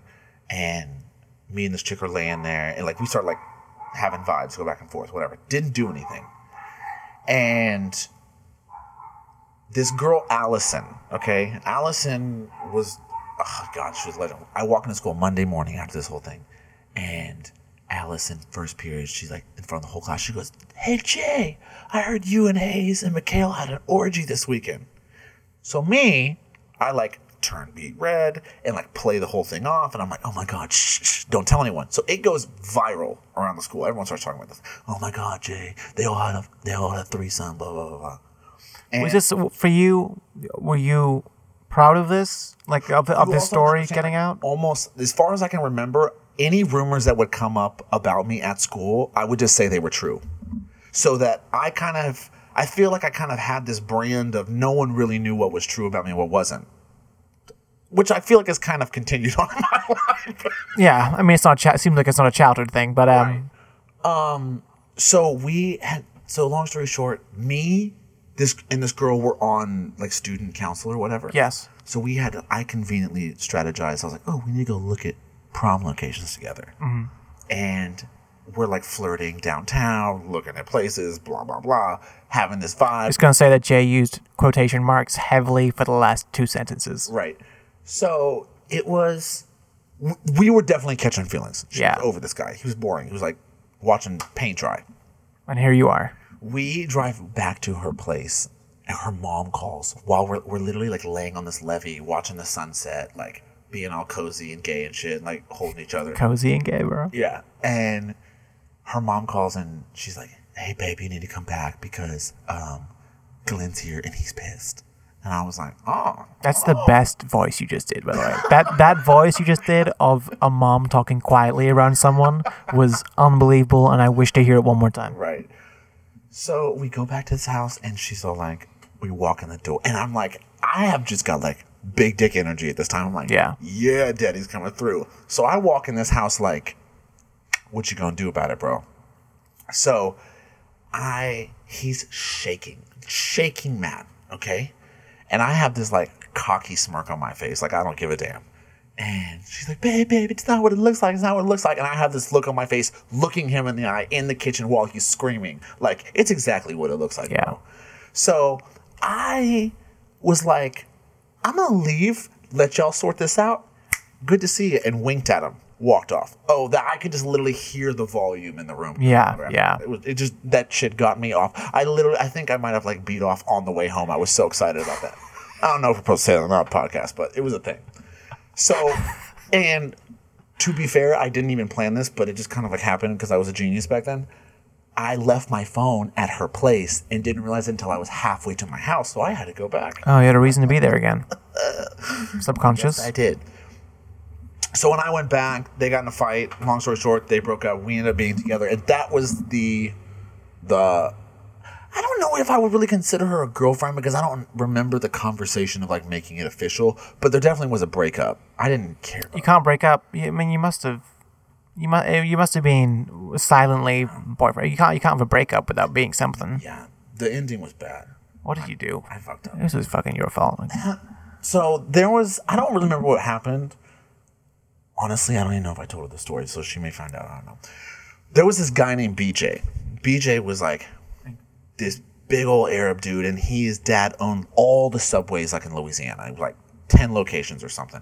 And maybe it was not all Louisiana, but him and my girlfriend at the time had like a feud, and I don't really remember what it was over. They just hated each other, right? And BJ, for like a visual perspective, kind of looked like DJ Khaled, like that. Okay. Vibe. Okay, like 2018 DJ Khaled. Like, yeah, and honestly, he was funny as hell. Like, good guy, great to party with. Like, love him. He calls me, him and this chick Allison, the one that you spread rumors to. He calls me and goes, "Fuck this bitch! I don't know, blah, blah, blah. I don't know what she did. We're gonna trash her house. Come over. I'm paying for everything." And I'm like, all right, whatever. And I was like, immediately you're like, I'm gonna be involved. I gotta do this, bro. Yeah. Like, anytime someone called me to like trash someone's house or something, I was just down. I was like, I'm down for this fun. Yeah, we for sure. This in California. I was like, this is fun for me. So, and when I say trash, this was beyond rolling. This was, we bought honey, flour, birthday cakes, cupcakes. The damage costs are huge for this. Toilet paper. Oh my god. Saran wrap. Anything that you could think of that could go on. Anything that can be. Yeah. There you go. We bought it. Yeah. Probably spent, I don't know. It was hundreds of dollars worth of junk. We go. This is her. She had a brand new H3 Hummer back in the day, and we destroyed it. Like, covered this thing. So we, laugh. We leave. Whatever. The next day, and I didn't think my name was going to come up. And I don't remember how it did. This is the second time you haven't thought your name's going to come up when you've gone to. It always does. And I just remember this like a golden rule, like, Jay, it's going to come back around. I get a call the next morning. She's like screaming, crying. And she's like, I'm, first of all, peeing my pants on the other end of the phone. I'm laughing so hard. Right. Like, literally on mute. And this is your at the time girlfriend. This is my at the time. Lest we just to remind everyone here. This is probably when I knew. I was like, yeah, I'm kind of. The night before he said yes to trashing his girlfriend's vehicle. So she's mad. I'm like, I'm over there, and she's like, "Oh my god, I can't believe you would do this to me." And I'm like, "What are you talking about, babe? What are you talking about, babe? No, you were involved. Get your ass over here." So then, like, her parents called my parents, and my mom's like, "Oh my god, what did you do? Get your ass over to the house." So I show up. I show up around noon, and BJ didn't even show up. BJ was like literally like, "Fuck you, sue me," like, and we don't care. Right. So I'm the only one that has to show up to this girl's house. We show up. to this girl, my girlfriend's. We showed up to my girlfriend's house around like 1 or like 12, 1. And it's hot. Okay. Yes, I'm saying it's cooking, isn't it? This is Louisiana heat. It was like a 2-inch layer thicker over the whole car of just gunk. Like, I literally looked at this. I looked at this and I was like, yo, we just destroyed this car. Like, we just. Yeah. This car might be legit totaled after this. It was so bad. So, and I'm like, oh, fuck, how do I get out of this? So I'm like, I didn't know how you put me in the middle of this, blah, blah, blah. So I was like, oh, look, I did the whole thing like, I didn't do this. I don't know why you'd blame me for it. This wasn't my idea, but I'll pay for it because I'm a good guy. And. Great positioning.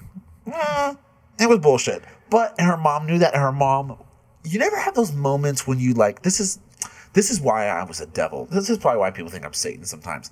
Sometimes, when you push someone to their limits and they crack and they tell you everything they've ever felt about you and you're like, oh, yeah. That was what I had did to her whole family that day. Right. And so all the things that came out of the closet that day about me, I was like, oh. These things have been brewing for months. Right. Yeah. And it was honestly, I think, looking back on it, I know the reason I did that was because I wanted to break up with her and I didn't know how to. Yeah. So with her family manifesting on me like that, I literally had turned around and I was like, I don't think we should do this anymore. It's literally my vibe. I don't think we should do this anymore. Your mother's crazy. That was literally, I think, the words that came out of my mouth. Right. And so the relationship was over. I trashed her $60,000 car. And the guy told me it took him 6 hours or something like that just to clean the outside of it. It was insanity. How much did that end up costing? Do you remember? The guy went to the church, and so he only graciously charged us $350 to clean out by hand. And I was like, oh, God. Bro, that's... I mean, if we should have paid this guy, we should have paid him like $3,000. I mean, Dude, that's... So that was junior year for me. It was wild. It was a good time. Did you party in high school? Were you rebellious in nature? Did you have a rebellious side in you? What was the dirty life of the Tumblr kid like? Here's my thing. Some of you might be aware I'm diabetic, like type 1 diabetic. Did that happen in high school? That happened when I was 14, right before I was going to go. Wow, we should probably back up to that point. So yeah. Oh, let me just have the half of this cookie, and I'll come back with it.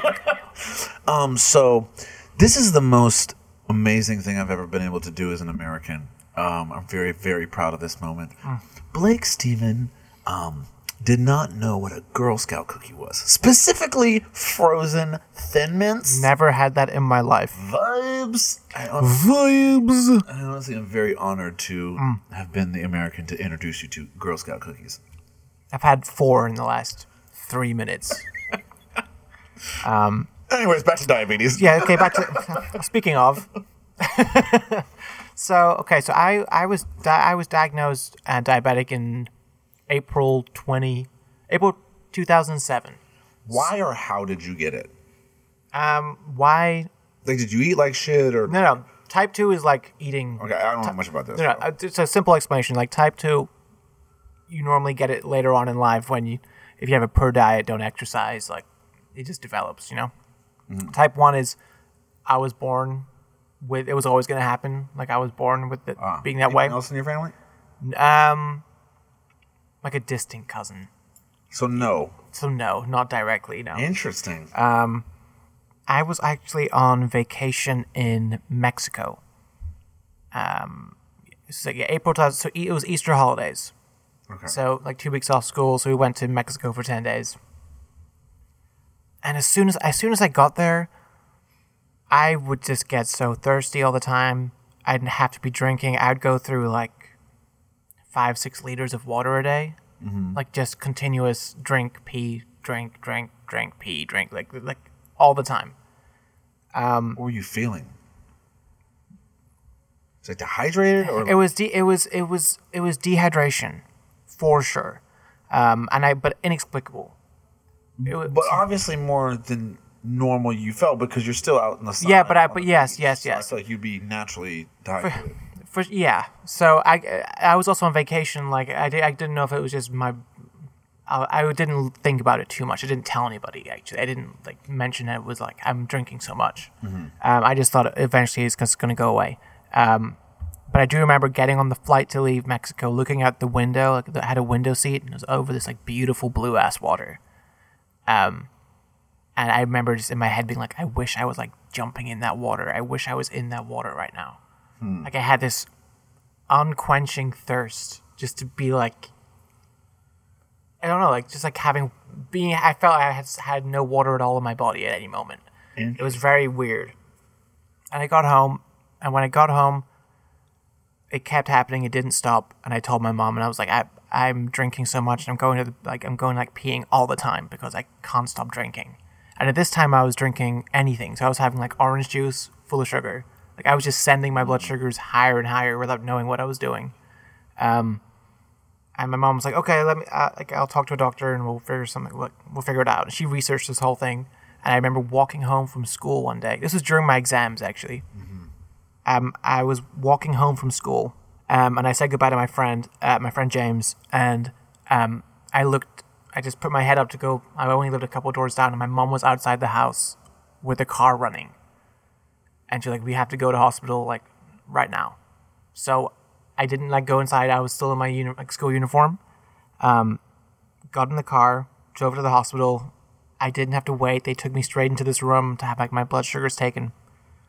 And basically they take your blood sugar in the hospital, and it was like a 3 beep, and then it would tell you the result. And she took the thing away, the actual equipment, so I couldn't see the number. And after the 3rd beep, she just did this like big like exhale. And my blood sugar was like 15 times what it should be at that moment. Oh, wow. And so if it was only a couple of days later, I would have been in like real trouble if I hadn't gone to hospital. Like things would start shutting down. I would have like, probably gone into like a coma. Like if my mom hadn't like researched this shit and like found out about it. So from then, it made me an adult very quickly. I was then in intensive care to get my blood sugar down. I was then taken to like a kid's hospital. It's weird. It was a children's. I was 14, but it was a children's hospital because they were the only hospital to like specialize in diabetes care. Oh, okay. So I got to this hospital, and then actually when I got there, they wouldn't have me. They thought he's too old to be at this hospital, so they were going to send me back to a different hospital. It was a whole mess. And then this was late at night. It must have been at 10:30 at night. I was checking into the hospital. Got my bed. My dad had driven over from. My dad lived in the city like an hour away. My parents were separated at this time, so he came over. It was like we had this talk with the doctor. I was like, "How's this going to affect my life?" I thought my life was over at this moment. I remember I actually only remember my dad. My dad was like very concerned that I wasn't going to be able to play sport. He like kept asking, like he didn't ask like how is it going to affect me. It was like, will he still be able to play football? Will he still be able to play? I don't know. That's like one of the things I remember from this whole moment. Then I was taken to my hospital room, and then my parents left after an hour, and then I was just in this. I remember just being in this hospital bed at night by myself. Thinking like 6-7 hours ago, I was just like at school, and now I'm like, and now your life is. Now I have like I have 2 different IVs going on. I have insulin in one, saline in another, because my body was still getting used to having insulin again. So I was getting like fevers, aches, this whole. It was a real bad 24 hours. Where did this happen on the timeline of the Tumblr thing? This was before it. This is before it. This was like 2 years before. Oh, okay. Because Tumblr was like 16, so this was so. Were you? Weird term, but like, were you out as a diabetic in high school, or? I had to be. Like as soon as I went back to school, everyone knew. Oh yeah. I was talked about in assembly because I was like the first person. I was the first person in school to have it. Oh. So when I got back, it was like everyone knew everything. Straight away. But I was off school for like 2 weeks. Did that change the dynamic at all? Yeah, it changed it in. I don't know if it changed it. Like personally, it changed it because it felt. I immediately started feeling like I couldn't have fun anymore. Like I stopped getting invited to parties and stuff because it was like out. Because what if something happens to him? And I mean, it's fine, fair enough, I guess. But like, I was it kind of locked me out of a lot of friendships. Yeah. Because, no one really knows what type 1 diabetes is about. Like, no one really knows about it. Yeah. Back maybe now, I don't know. Back then, for sure. But it made me be an adult very quick. Suddenly I was, from being a child, I was a week later testing my own blood sugar levels 5 times a day, shooting myself with insulin 3 times a day, thinking about everything that I'm eating, that I'm drinking. Couldn't have orange juice anymore. I used to always have in the morning cereal and orange juice, and then suddenly it became I had to have like water, like with like a, what do you call it when you put like a little bit of blackcurrant in water and pour water on top of it and it kind of makes it. I don't know if you guys have it. It's called Ribena. It's like a drink. I couldn't have that, and I couldn't have cereal because the cereal had sugar in it, and it was like I had to start having like eggs in the morning and like things that would have no sugar, basically no sugar content or limited sugar. So life became very real very quickly. It became very much of a, if I don't take insulin one time, I'm going to feel very sick. Was death ever a concern? I mean, if I didn't go to hospital for another 2 days, I would have been in a coma. I mean, there's a mindset difference between like, I'm going to be very sick and like, I could die. Yeah. Oh, yes. Okay. Yes. I understand what you're saying. Yeah. 100%. Everything had a very real consequence. You felt the weight of life. Like instead of it being, I could get sick or what, it was like, oh, I might not wake up. Like I might, I mean, my real first issue I had with diabetes was, it must have been only like 3 or 4 weeks after I was diagnosed, maybe a couple months. I went to Paris with my dad. We went to Disneyland. It was like a trip for me. Like I was like 14, but like take me to Disney. I'm gonna have a fucking good time. And it was like to get me out of this. I was very sad all the time. Immediately afterwards, I was super sad. Like I couldn't get happy about much. Yeah. Went to Disneyland, and then we were staying at the official, like the main Disney hotel, whatever you call the big white Disney hotel that you get early access to the park and stuff if you stay there. Yeah, I know what you're talking about. So we went in before it opened for an hour, and then this was my dad, my stepmom, and my little stepsister, and we were going to go take the pram back because my stepsister had a little pram, and then apparently I just walked off when they were at the register to giving back the pram. I just walked off and disappeared for 4 hours. I was on the missing persons list in France. Whoa. Yeah, they found me sitting at a closed restaurant in the rain, and I was blue. Wow. I woke up, and I remember waking up in Disneyland Hospital. It's like a white room, like photos of the Disney characters on the walls. And like I don't remember that day at all. I remember waking up. I don't remember the morning at all. You don't remember those 4 hours? No, I don't remember those 4 hours. I don't remember going to Disneyland in the morning. I just remember waking up. Oh my God. And it was freezing outside. I think it was like that is terrifying. It was like 8 degrees Celsius, so it's probably in the 40s here. Like it was cold, it was rainy. Did you understand what was happening? When I woke up, lost? No, I don't remember. No, they couldn't. So walking off is not even a concept either. I don't remember that either. I don't remember that. I don't remember that morning. I remember waking up in the hospital. So you wake up alone in a hospital. My dad was next. My dad was there. Oh, okay. So you walk away. They find you blue. You don't remember any of that, and then the security people at Disney found me. Got it. So my dad and that family, they were just waiting for me to be found. Like they couldn't find me anywhere. You understand the horror. Yeah, I had voicemails from him because he thought I was angry at him or mad at him about something. Oh, wow. And he was like, "Come back, come back." But obviously, I wasn't angry at him. I was just like, I blacked out. Wow. Yeah, that was probably 2 months after I was diagnosed. And the reason for it was because, I mean, I was still getting used to how much insulin to take. Like I was eating new things it was probably the first time I had a chocolate croissant, like a pain au chocolat. I'd never had it before. I didn't know how much insulin to take for it. Gave myself too much insulin. Had the food. It dealt with the food easily and was still like sending my blood sugars down continuously, and there was no end. until my blood sugar level was like 0. It was like 0.0 something. It was like there was nothing there. Wow. I remember when I woke up, I couldn't feel like my lips or anything. Like that was a scary. Like it was like dead. And they just force fed me donuts. The most sugary thing they could have. There's donuts. Cause that was fucking the best time of my life, bro. Oh my god. I was being force fed donuts at Disneyland. Oh god. I was like, I couldn't eat. I thought I could never eat these again. Cupcake. I'm trying. Yeah. Oh my god. That was and I think that too also added to being an adult. Like, I actually, it wasn't just that it was like, it's a real consequence. It was a consequence I kind of just went through 2 months later, and it made me such an adult, and it kind of ruined my like. I always had this, when someone has no inhibitions and they do whatever they want. Mm-hmm. I never felt that. I haven't felt that again since.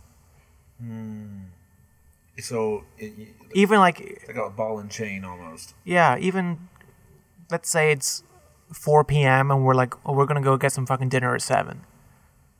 Like, I also have to think of like, okay, have I got the right insulin for us to then go to dinner? For that specific type of dinner. Yeah, what am I having? Am I having Italian food? Am I having Chinese food? Am I having like sushi? With sushi gives me no sugars in sushi, so that's fine. Are we having like even like the sauces on stuff? I have to think about, and that's very annoying. You get a meal like this meal looks so good, but they put this sauce on it, and this sauce has a fucking shit ton of sugar in it. Yeah. I was like, ugh. I didn't know that. It gets very annoying very quickly. I 100% understand that. Yeah. But like that, so throughout going back to partying and stuff, my degree of partying was always reserved because I couldn't get to the point where I lost control. I can't lose control.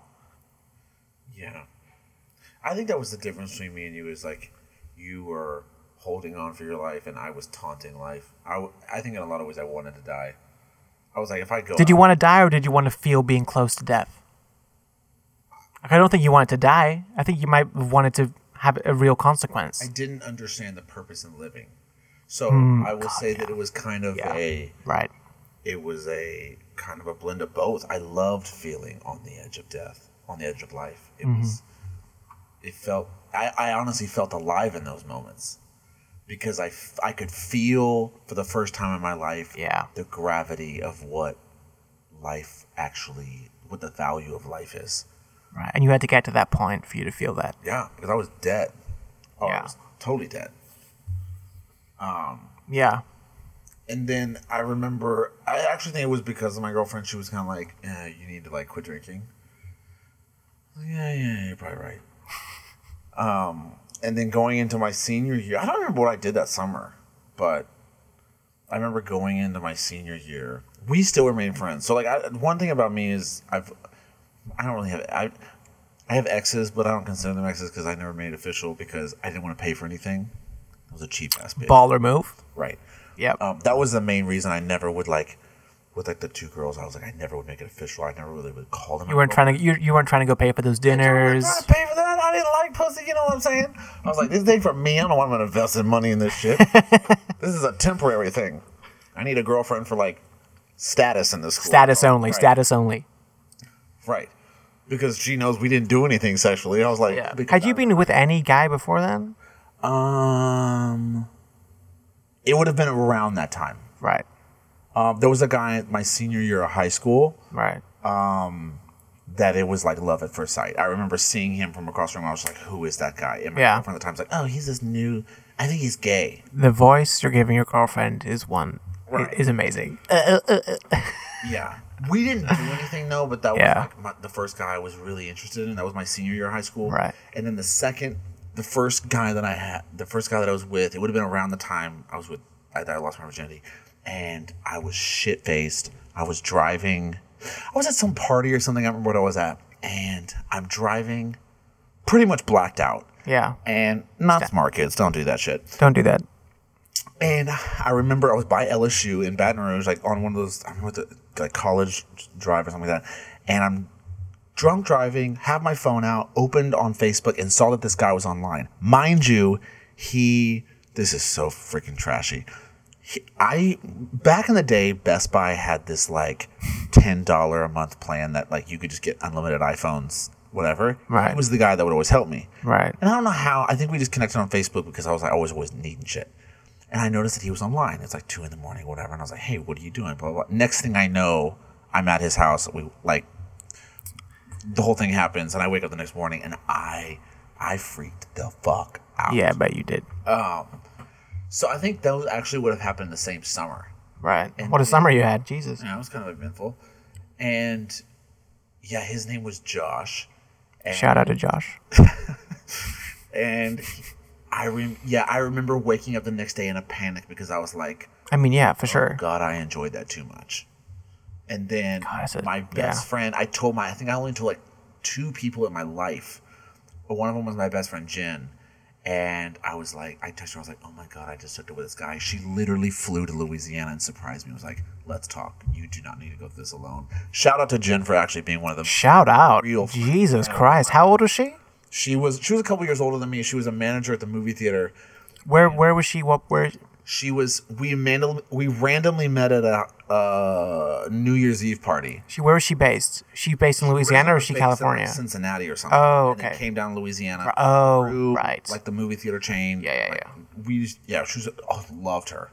And Shout out to her. Yeah, we honestly became like instant best friends in like 3 months. We Right. It was like a lifetime, like 3 Yeah. months, and we always Yeah. been in contact. And then she actually flew down, was just like, "How are you doing?" And I was like, "I don't know. I don't know what to think about this." And so yeah, I was like 19, and that was like my first real sexual experience. After that, I was always a workaholic, so I never like tried to get in a relationship or sex. Right. I was like, whatever. Yeah. But it was like, and Louisiana was my vibe. Yeah. Well, That's my drift. well, It for was sure. I mean, you were a California kid. I was like, me and these people don't really like understand each other. Yeah. So mind you, during that time too, like I was just in a political mindset of like, I need to do whatever I need to do and say whatever I need to say for people to like me and to shut up. Yeah, Because I'm yeah. about to get out of here. And Yeah, I left. I okay. went to California when I was 22 because I was like, I was suicidal depressed. Literally suicidal depressed. For sure. And then when I went back to California, I was like, okay, I'm back home now. I get to reset. It must have felt so good getting off that plane. Oh, my diet for like 6 months was just like Starbucks ice cream and a bottle of wine. I was drunk for like 3 months. That's honestly a great mood. It was the best. Yeah. It was therapy. I look Yeah, back for on it, sure. I'm like, that was the time For that sure. I was able to just exhale for the first time in my life. Yeah, I bet. I had no friends. No one knew who I was. It was freedom. Honestly, that's actually when I first came here, that feeling of no one knowing you. thing. Yeah, no one knowing you, and that's because where I'm from, I think same with you. Everyone knows everyone's business. Like Right. you could be seen somewhere, and then someone else will know you're somewhere. Like I can remember going back on a train and getting off a train station, and being back in my hometown for 5 minutes and getting 3 text messages from people that I didn't tell that I was back, but someone had seen me, and then hey, you're in town. yeah. Whereas here, no one knew who I was, Oh, it's so and it was great. beautiful. I loved it. Probably should have met more people earlier on, but like I was enjoying the fact that I feel like you need that time. yeah, That anonymity around that time. yeah. I mean, I did the whole Travel America thing by myself, so it was like a new city. It was like I was getting that feeling over and over again in every city I would go to. Yeah. Yeah, I remember the first time I felt it was when I was living in Chicago for a summer. I remember standing in the middle of like the downtown and looking up and feeling like I was as small as an ant. and you like And it? I was like, God, this is euphoric. Yeah. This is freedom. I feel like I don't matter for the first time, Yes. which is weird. It was so weird. I was like, It's refreshing.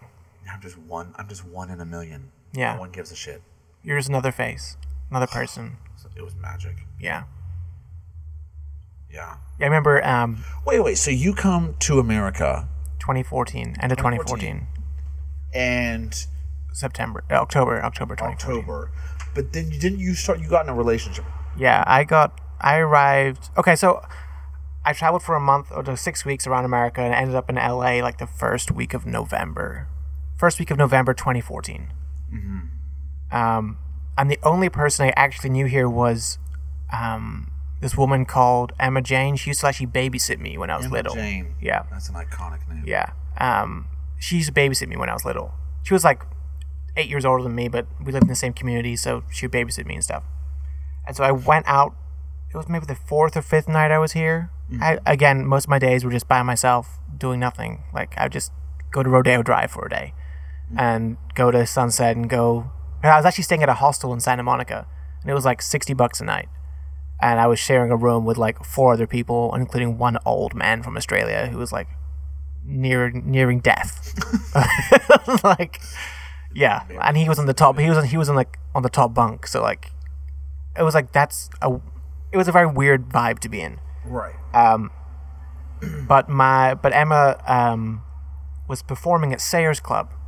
It's like a club bar in Sayers. Yeah, I'm giving that people that don't live here. Yo, Sayers is a vibe. Sayers is a vibe. And so she was performing one night, and so she's like, "Come along." Like, I hadn't seen her in 7 years.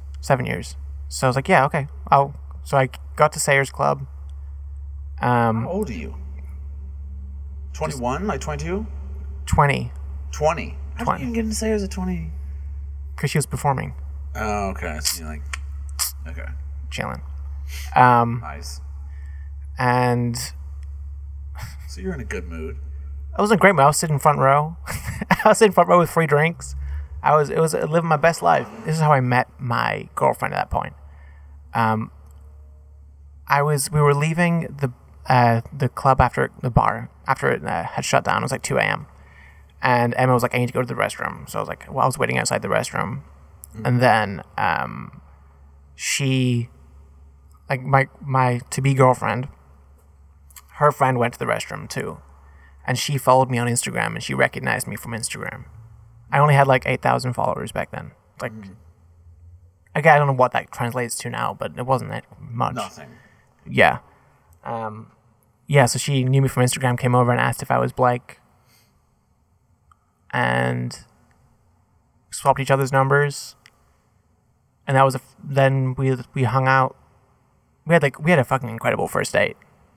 Best first date anyone will ever have. Oh, well, are you going to tell us? I'm giving you a teaser because I'm about to deliver the fucking goods right now. We're the best first date. Take a breath. Bow down, bitches. Okay. So, first date is this. Like, we're going to go to No Vacancy. This is 2014. People still go to No Vacancy, but back then it was litter than it was now. Like, it was this new place. Got there, waited for her to arrive. As she was about to arrive, I realized I'd left my ID at my the couch I was staying on Hollywood, like Hollywood and Gardner, like in this really bad area. But I left my ID, and she arrived just when I realized, and I had to tell her, like, I've completely forgotten my ID. Like, we can't get into any bar at all. Idiot. Fucking dumbass. Stupid.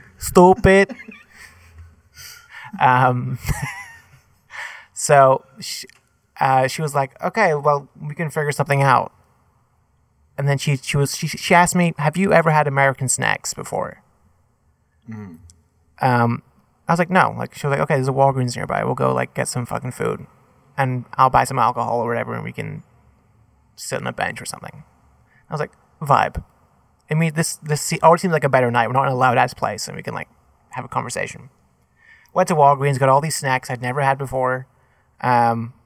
I don't remember their name, but they had awful packaging, and they were like sweet and sour stuff, and Fucking awful packaging. yeah. Oh, God, our branding's incredible over here. Yeah. And then we sat on a bench outside this place called The Waffle, and we sat there for 3 hours eating food and just talking about everything from family to like why I was here, where's she from. We talked until 2:30 in the morning. And we were completely sober. We didn't get any drinks. We were just talking. And then we were just about 3, and it could have either been like, we're just going to go home, like our separate ways or whatever. And then I think I can't remember who mentioned it. It was like, "Oh, sunrise is like in 2.5 hours. Why don't we just go to Santa Monica?" So we get in the car, We listened to 1975, loud as volume at 3 a.m. Vibe. from the middle of Hollywood, and we get to 2nd Street, which is next to the water, almost in Santa Monica. We go into the parking lot, and it's like 3:40 in the morning, and we're like, okay, we'll just nap for an hour. Like, we're both fucking dead. Let's nap for an hour. We both sleep, wake up at 5, and walk down to the pier. Mm-hmm. And it's dark. The whole thing is dark. And then we spend an hour on a bench there talking as the fucking sun rises. Mm. And then we have like our first kiss on the kiss on the pier. The sun is there. I still have the photographs from that night that I took. Oh. Like, I mean, it was just like photographs of the pier. That's an iconic moment in your life. Yeah. I would celebrate those photos. Yeah. And it was we stayed up, saw the sunset. It's not sunset, sunrise. And then it was like suddenly middle of the day, like 7 a.m. and people were waking up. And we just had this whole night of like talking and listening to music and doing this whole thing and then having the sunrise. Very, very strong intro to a relationship. Uh-huh. Yeah. More of that later. Oh, and here we are. 2019 in LA. Yeah. It's very interesting. One of the things that's always fascinating to me is like you meet people, like me meeting you. Right. Okay. Did you say how we met? Yeah, your birthday one. Oh, the one out. Yeah. And which we met, but like we didn't really like know each other. You were like a guy in a party circle. Yeah. And I was like, oh, okay. And I think it took a couple times for me even like seeing you to like remember your name because I'm just terrible with names. So yeah. It had to be worth you remembering my name at some point. I feel like. Okay, like truthful ass horrible story. Here we go. I was a long time ago, years ago. I was with my friend Jonathan Mitchell. Shout out Jonathan Mitchell. Big shout out Jonathan Mitchell. We were at this like Bible study thing or something like that, and we're all in the kitchen area or whatever, and I'm like introducing myself to these people. I don't know who these people are. I only knew him. Right. And so this girl walks up, and I was like, oh, hi, I'm Jay. And she's like, are you kidding me? And I was like, what? And she goes, you don't remember me? And I was like, I am so sorry, but like, I don't recognize you. I don't know who you are. Literally said that. Mm-hmm. She goes, I've met you 18 times. And I'm like, okay, you're just being an asshole at this point. Yeah. And names every single time I met her in front of everyone. And I'm like, goddamn. Yeah, I'm a dick. Yeah. Asshole. I'm sorry. Yeah. So I just own it now. But that's why. My original point was I was just like, it's crazy to think about all of the weird happenings in life that lead to someone like you and me meeting from opposite parts of the globe. Yeah. And yeah, those paths have to align at some point. Growing up on different sides of the globe, yeah, we end up here in LA through a random series of events, crazy, wild, unfortunate, amazing, incredible events. Yeah, and now these two opposites have found common ground in LA. So really, I think the point of this whole this podcast and this vibe as a whole, at least from my end, and you can speak for yourself, is this kind of just, it needs to feel like a late night conversation. Yes. Like, yeah. We're not drinking right now, but there's a little weed involved. The usual setup, if you can picture this in your mind, is we're outside on a balcony. It's dark outside. We have a candle going, 2 mics, a bong, some string lighting, pink lighting on the palm tree. Yeah. Like, this is regular ass conversations that we have pretty much all the time. And you're just, you're getting to have a little listen to them. So this episode's more just like an introduction. Yes. This is the vibe. This is who we are. You get the vibe, you get who we are. Our crazy, weird selves. So these podcasts are delving into these conversations that we have. And each one's going to have a theme to a degree.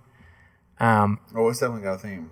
Yeah. How we dive into that is going to be scandalous. Yeah. But, yeah, we got to ask the hard questions. Get the good answers. That's how it works. Indeed. Well, see y'all bitches next week. It's been a pleasure.